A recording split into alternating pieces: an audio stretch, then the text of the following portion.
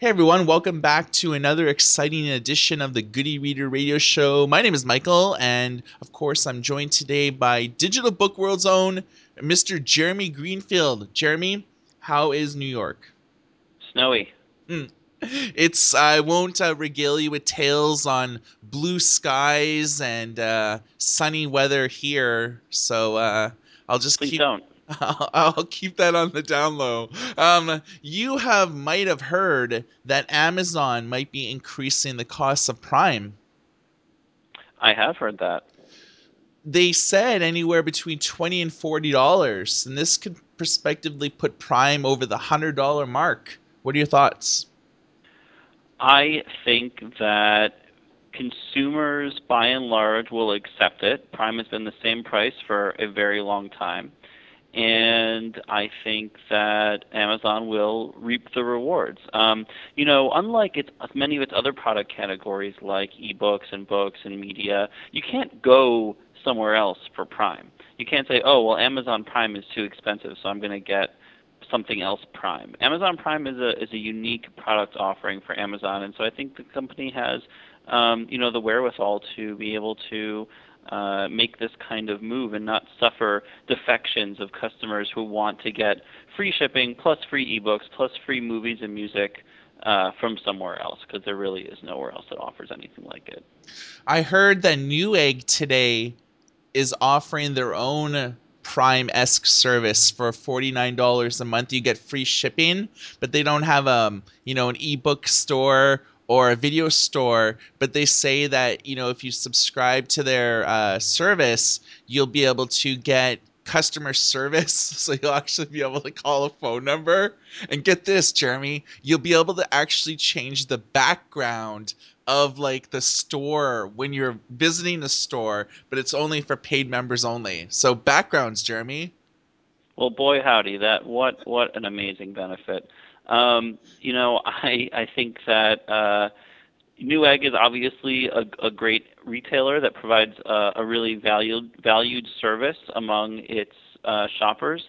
Um, but I don't think that it really is a head-to-head competitor of Amazon's. It has a limited product selection by comparison. It doesn't do digital content the way Amazon does.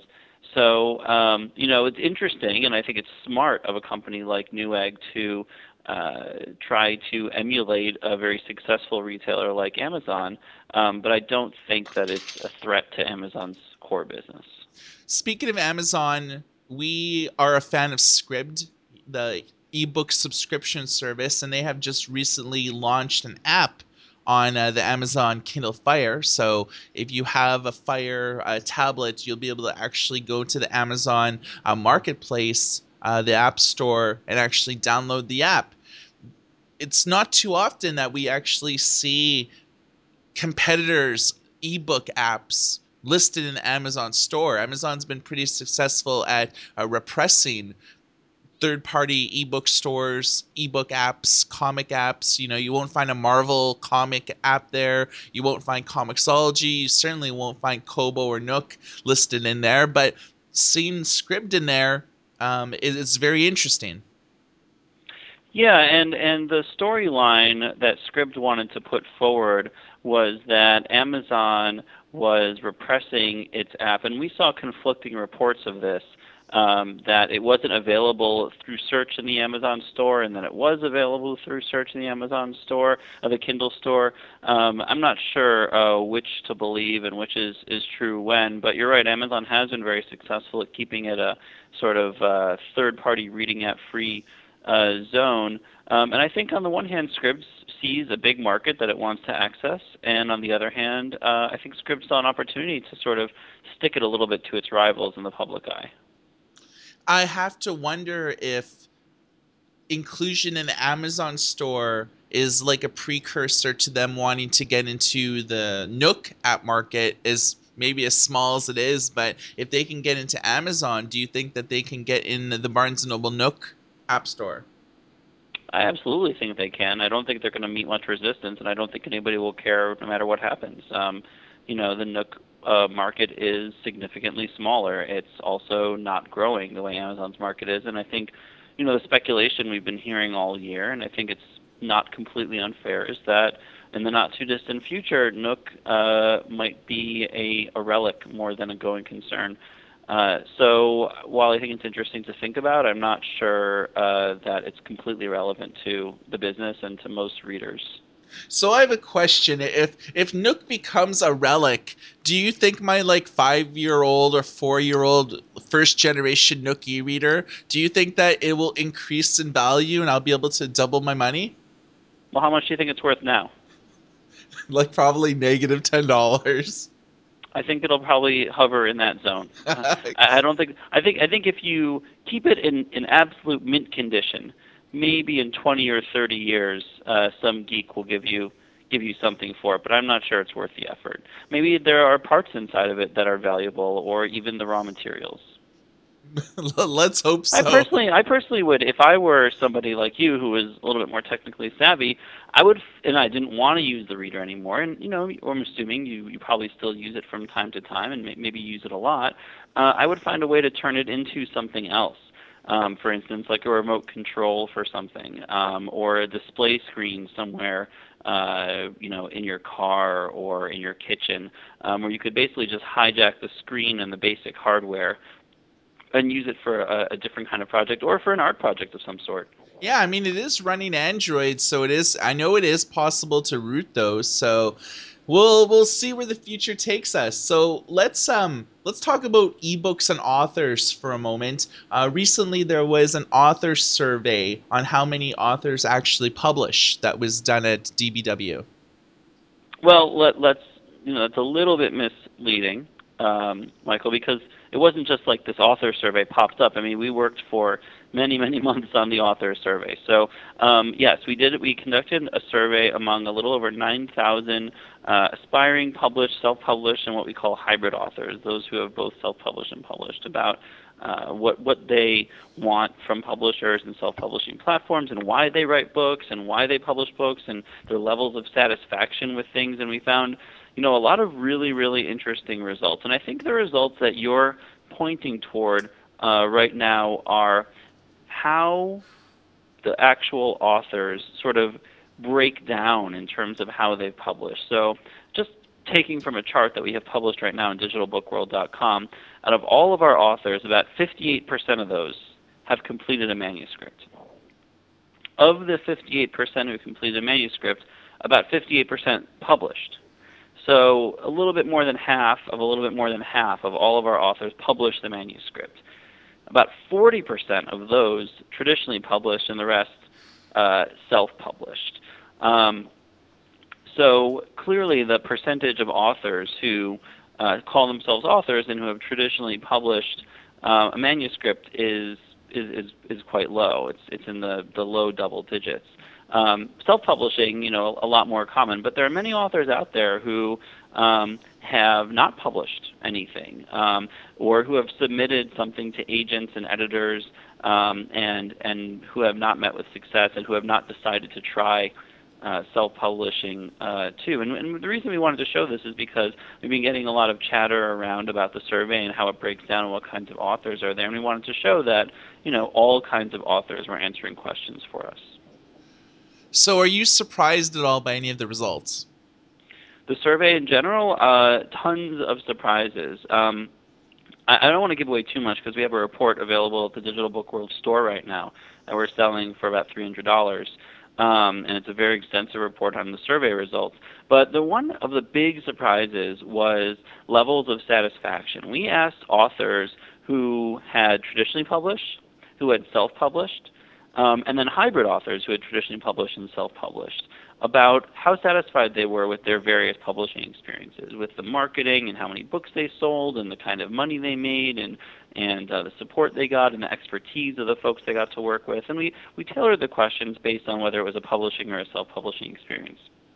And what we found is that authors in general are just not satisfied. They're kind of like cable company subscribers. They hate the services. They hate all the options, and they complain about all the options. And I think the message there for both self-publishing services providers and publishers is there's a lot of room for improvement. I would take this almost as a positive message that authors are up for grabs in terms of satisfying them with what you can do for them, either as a publisher or a self-publishing service. So, Jeremy, you read a lot, and from time to time, you've been known to read an ebook. And when you read an ebook, do you find yourself ever downloading samples?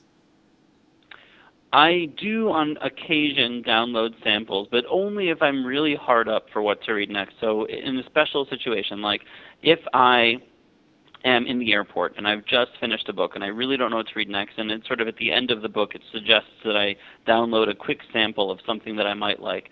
Yeah, I'll download a sample, but other than that, I'm not a sampler. I just sort of buy and go into it, and I guess as a result, I've wasted a little bit of money here and there, but I don't mind. So, one very interesting aspect of samples is we've kind of been running into situations where samples are not really even giving away the first chapter.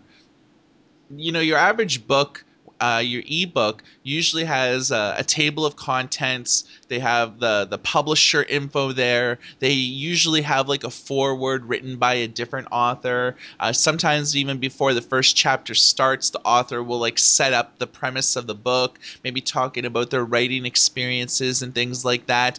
And by the time all of those different pages are there, you only really have less than half of the first chapter to make a decision on, is this book viable or not from you. I've picked up some textbooks or some business books in the past, and I only get for the sample the first page of chapter one after the foreword, and the table of contents is like 20 pages. And I kind of see a problem right now with samples in the way that the algorithms are done, where you don't really get a lot of the book to be able to read even like the first page of the first chapter, or even get through the first chapter. Whereas when you're in a bookstore, you pick up a physical book, there's really nobody over your shoulder saying, okay, you have 5 minutes, with this. You could just sit there on a couch in a Barnes and Noble and read that book to your heart's content.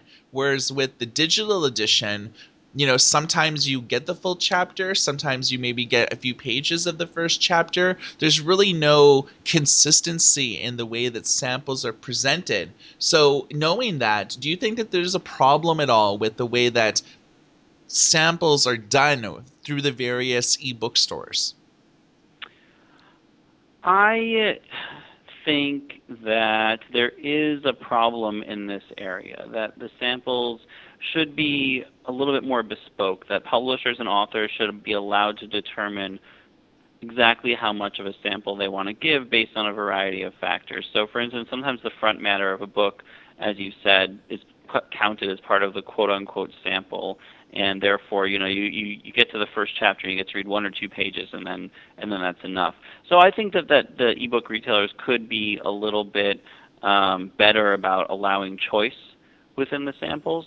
But I don't see this as a major problem for the industry. Why do you ask? Well, it's I've been downloading samples in research for an article that I wrote. And I would really like to see the whole sampling revised. If you're downloading a sample, does the table of contents really matter? Does the forward actually matter? You kind of just want to read a chapter or two to see if the writing style is compelling, if the narrative, or the content, if it's very interesting. I would like to just see everything truncated. And if you download a sample, it just starts at chapter one. Hmm. All that other stuff is in the full edition of the book. It's like a movie trailer. When you watch a movie trailer, it usually instantly starts where you get into the action right away. You don't see the from the makers of, or from the producers of. You don't see like half the trailer with just like who's made the movie, who's the director, who's like the movie studio. No, you kind of press play, and within like 2 seconds the trailer starts. And I'd kind of like to see ebook samples follow the same suit, where You download a sample and it just starts at chapter one, and you could usually read a chapter or two, and you just strip away, you prune, you truncate all of that superfluous information at the beginning of the book, because ultimately it's all irrelevant, you know? And this is just kind of what I'd like to see, because it would give readers a chance to read more of the book, and you would avoid those situations where if you have like 10 pages of a table of contents, you're not, you're guaranteed to at least be able to read a few pages of the first chapter. Yeah, I think that's smart, and I think that as we've discussed many times, we're sort of in the dark ages of ebooks and ebook retailing now. It's a really sloppy marketplace. There's all these metadata problems, and there are all these companies scrambling to fix things, and Totally. there are very few companies who sort of like come to the table with a beginning to end A to Z beautiful, well put together kind of product. I mean, maybe iBooks is closer than some of the others, but iBooks has a lot of other problems that people I think legitimately complain about. People who are its customers. So we're really in the dark ages here, and I imagine that someday in the world of ebooks, it'll be a really nice, seamless process when it comes to things like samples, and quite frankly, things like metadata and customer reviews. And as good of a business as Amazon is, and as good as the Kindle store is, it's really ugly to look at, and it makes it hard sometimes to find some things. And I think that we're going to see as the ebook marketplace matures, those sorts of things will get better. So, speaking of things getting better, there's a new service out of Germany called Readfi.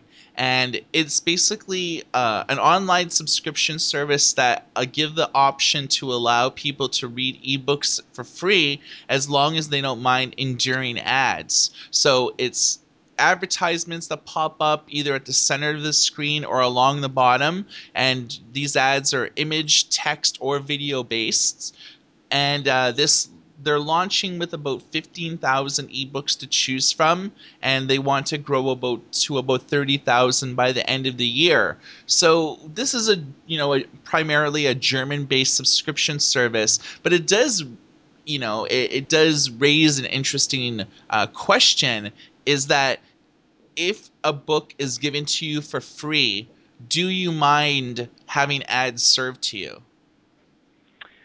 Um, yeah, and this is a question that is being attacked in the U.S. by a couple of startups which I've been talking to for years now, but don't really want to go public yet for a variety of reasons. Yeah. And I think it has to do with the three main players in the market, which is the publisher. And the publisher is and the author, the rights holders, the agents, etc.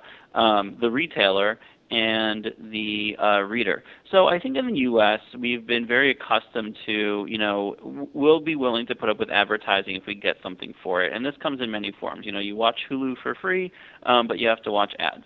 Also, okay, I'll download this free download, but I have to give you my email, and of course you're going to use it to advertise to me.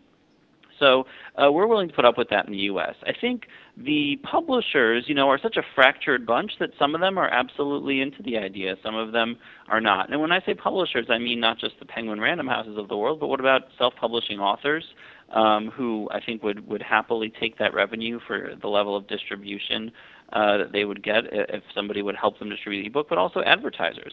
Advertisers are publishing ebooks now too, and I think that they are very happy to have ads appear in their ebooks. I think the real snag is the retailers. From what I hear from the startups that are working on this problem, the retailers are loath to allow advertising in the books that go through their systems. And this was maybe 6 months ago, the last time I investigated this. And I think the reason is that companies like Amazon really want to control as much of the process and experience as they can, and to allow this sort of new kind of revenue stream in there without any part of control of it might be against the company's DNA.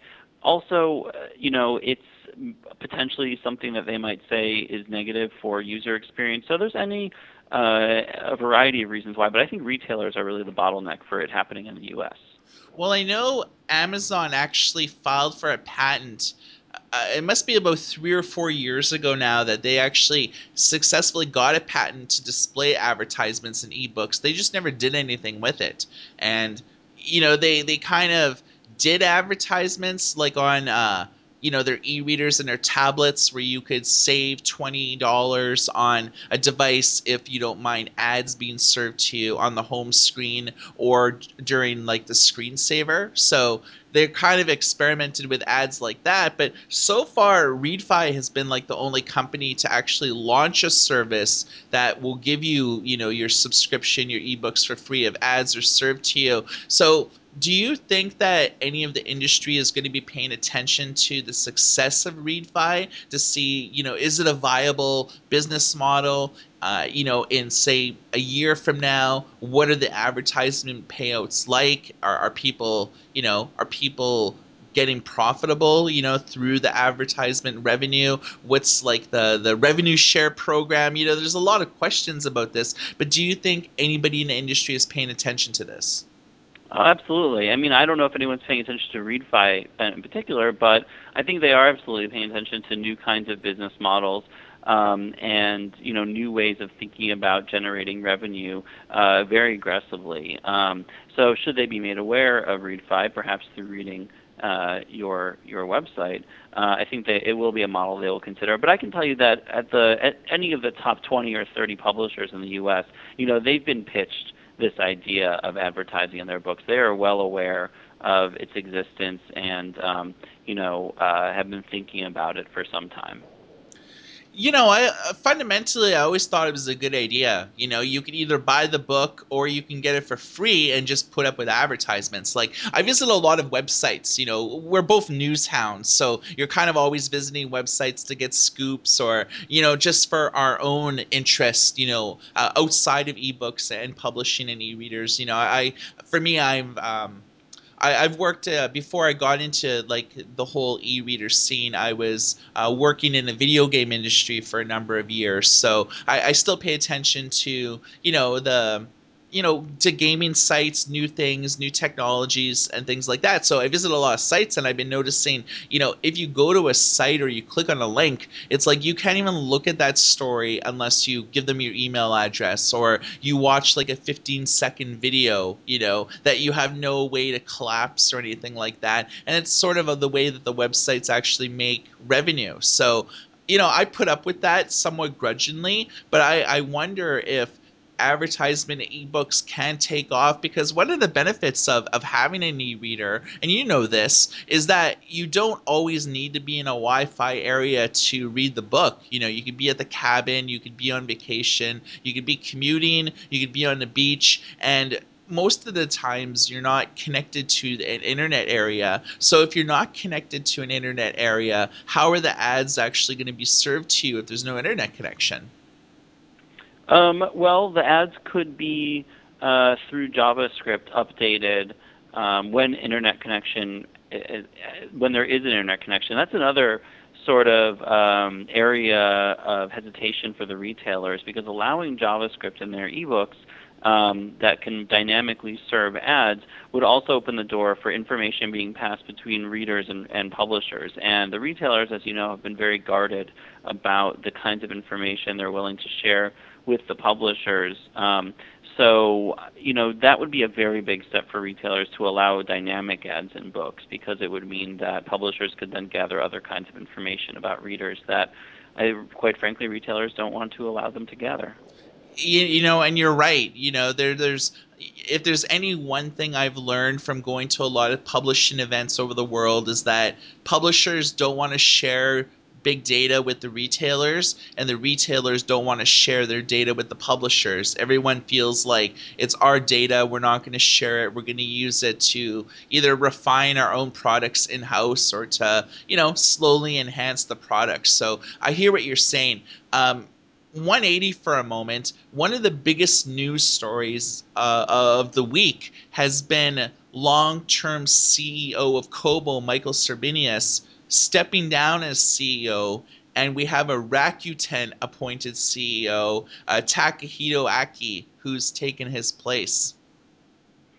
Yeah, no, this is not should not be a surprise for people who are observers of this company or of mergers in general, or of Japanese business, for a number of reasons. First of all, it's been a little bit over 2 years since Rakuten purchased acquired Kobo. Usually, the leadership of such a company stays on for a year or two or three, and then moves on. It's more the exception than the rule that somebody like Serbinis would continue on at Kobo for a long time, or even move up the ranks in the new parent company, which is what I think somebody like him would be apt to do. So that's first of all. Second of all, Japanese companies generally are run by Japanese executives. There are many Japanese companies that are international, multinational companies that have senior level executives from elsewhere, but it's very rare for there to be a CEO level executive of a Japanese company. And I think probably some of the thinking inside of that company was that they wanted it to be run by an inside candidate and someone who is Japanese. There are a couple of famous examples. Howard Stringer was the CEO of Sony for a while. I believe he's still chairman of the board.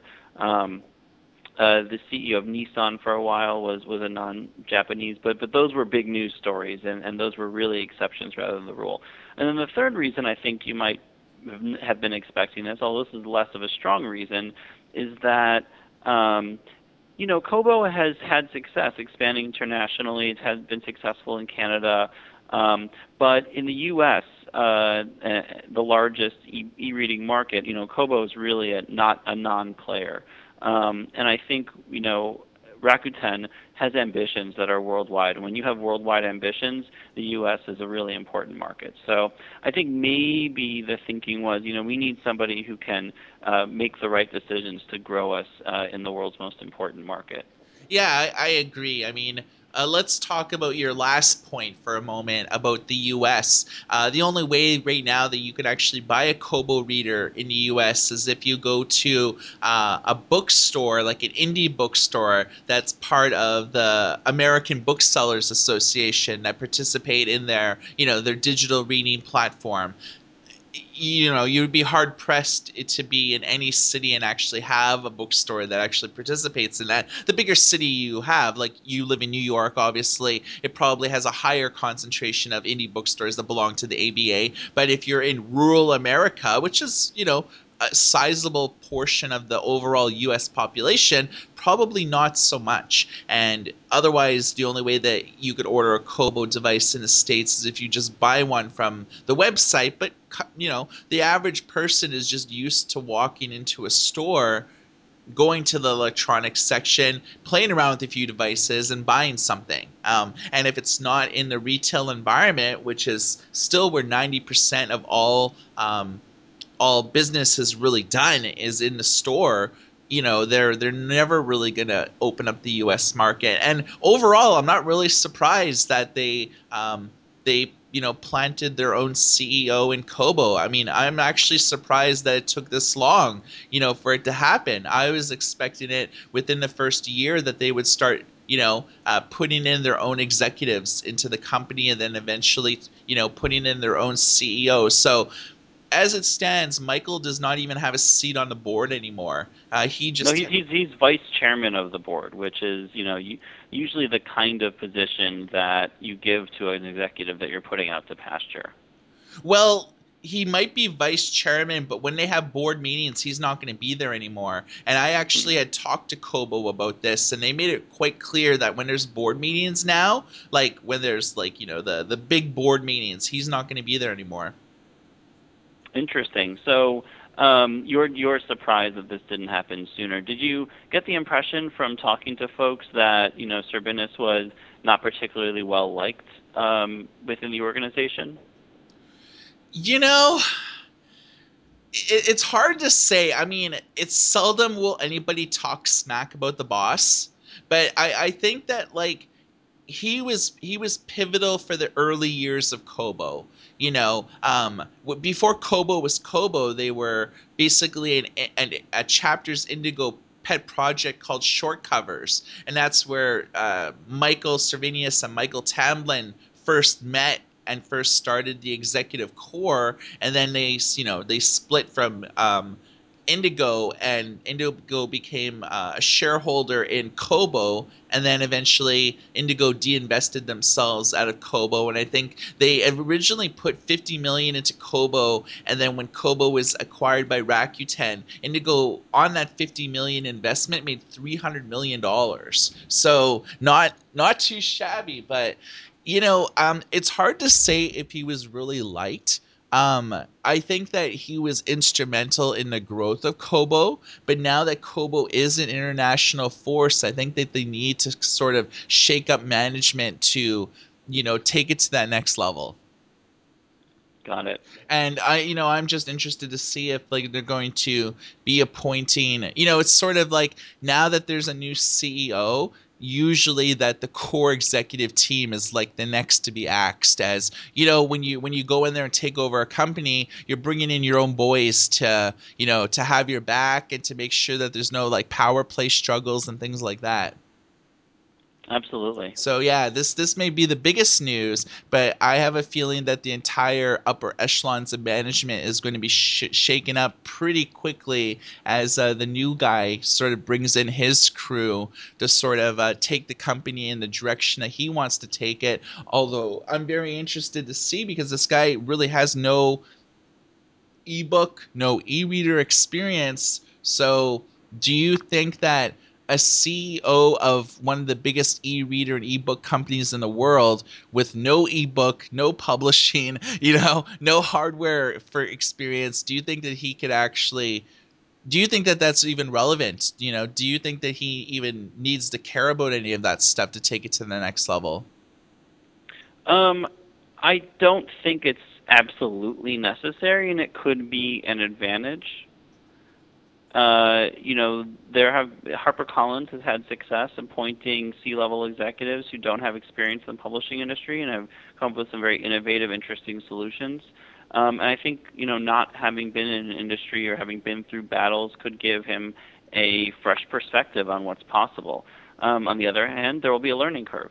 Now that said, you don't get to be a very senior level executive at a very large company without being pretty smart generally. Yeah, no, I agree, and I kind of will draw an analogy against in the wrestling world, for I know WWF, WWE, when they hire new writers and when they hire producers and things like that, one of their prerequisites is to like the thing that we're looking for is not a fan. We don't want you to be a fan or really to like understand our product. We just really want you to be really good at your job and we'll just train you on our product. So that's kind of like what they're doing here at Kobo is that, they didn't want anybody that really understood the product. They just really wanted someone who was really smart to come in. And if you're, inherently smart, you can figure things out in a pretty short order. So yeah, I mean, I think this is the biggest news story of the week, and it's going to have reverberating effects, on Kobo going forward. I just wonder what Michael is going to be doing in the near future now that he's not really burdened by that top dog duty. Do you have a feeling, Jeremy, that he'll still be a part of Kobo for a while? Or do you think he's going to go do his own thing? I couldn't even begin to guess. But he's a very smart and talented guy, so I'm sure he'll land on his feet. Yeah, I'm trying to get an interview with him and the new CEO, but nobody's doing interviews for like the next few weeks. Hmm. And they're not even releasing statements, so I guess it's kind of battle mode right now. So I'm gonna try to at least talk to both of these guys and find out, at least the future for Michael, what his plans are, but more or less trying to talk to the new CEO to see if the overall company goals, if those are going to change, where are the priorities, is it business as usual, or is the focus on the US market, is the focus on China, the things like that. So I guess we'll have to just wait and see. Absolutely. All right. So before we wrap it up for today, we've talked about a number of times about self publishers, hybrid publishers, and things like that. It seems as though is that there's a new imprint that has been launched, and they actually have a writing contest. Simon and Schuster launches 250 words website. Yeah, no, I think you're conflating a couple of different Simon and Schuster stories here. Now, Simon 451 is a new sci-fi imprint that Yeah. is having a crowdsourcing sort of a writing contest for a new great novel in science fiction. But the new 250 Words is a vertical sort of marketing website for business books from Simon and Schuster.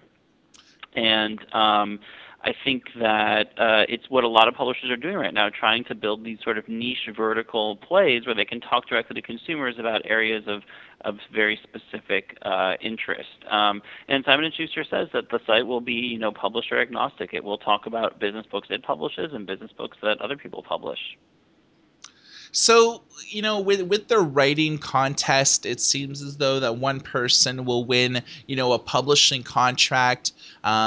It's sort of like a stage level things where they're going to select 10 finalists, and they're looking for manuscripts. They're not looking for like novellas or for like the equivalent of Kindle singles. They're looking for, like a full-length novel.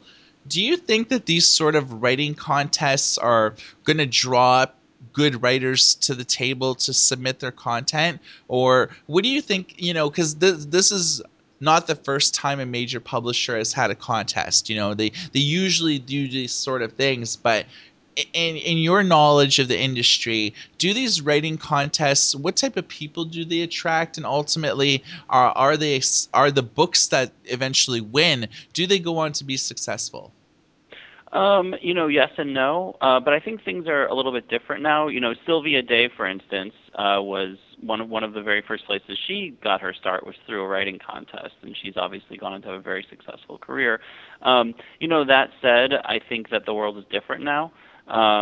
That there are way more places that aspiring writers can put their work. But the possibility of a Simon and Schuster book contract could be so strong that authors will gravitate toward that. So, I think that it really varies. It really we'll have to see. But I do think people like contests. People like to be judged, and having entering a writing contest is different than just having something on Wattpad. That said, why not do both? Yeah, no, I agree. I mean, Wattpad is usually a platform that a lot of publishers pay attention to.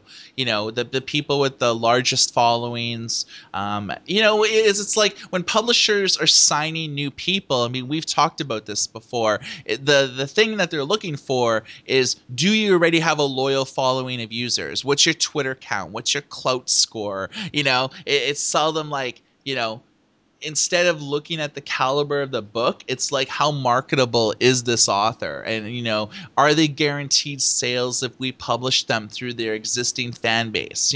A lot of the times agents ask those questions first and foremost, and publishers now are more concerned about those. And Wattpad, you could look at an author and immediately gauge all of those metrics. So it makes Wattpad as like a contest and recruitment platform a little bit more viable. And Harlequin has poached a lot of writers, from Wattpad over the years Sure. through sponsoring contests. And, it's usually that community is very active in National Novel Writing Month. And, the people that do well in that contest often get publishing contracts too. So I would almost say that instead of entering writing contests, you're better off like writing for a company like Wattpad and organically growing your Facebook count, your Twitter count, honing your craft in a sort of a crowdsourced environment. So instead of being judged on a full novel that you wasted 6 months doing only to find out that it's shit,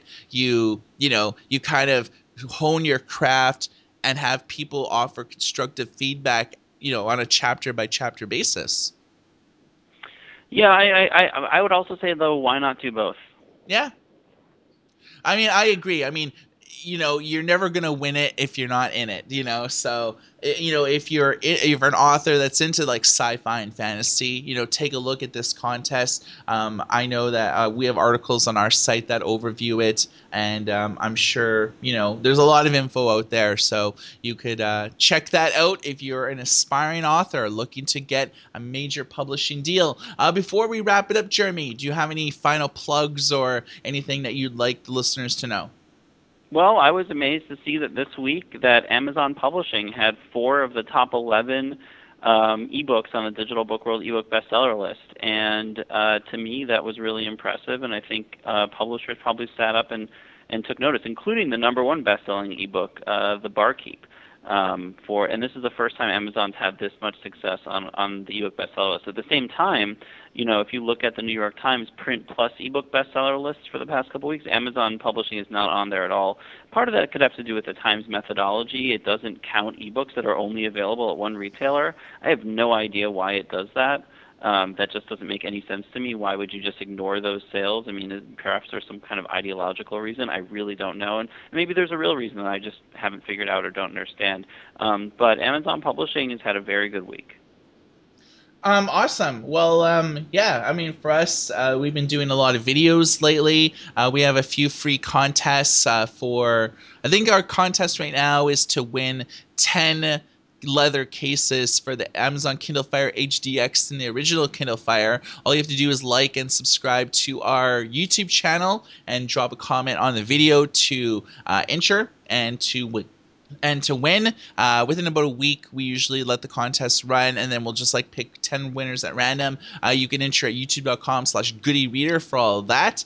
And yeah, a lot of exciting news happening, so make sure you visit digitalbookworld.com and goodyreader.com for all the latest news, previews, interviews, and industry-wide coverage. And for Goody Reader, my name is Michael, and of course I'm joined every week by Jeremy Greenfield. Everybody, take care.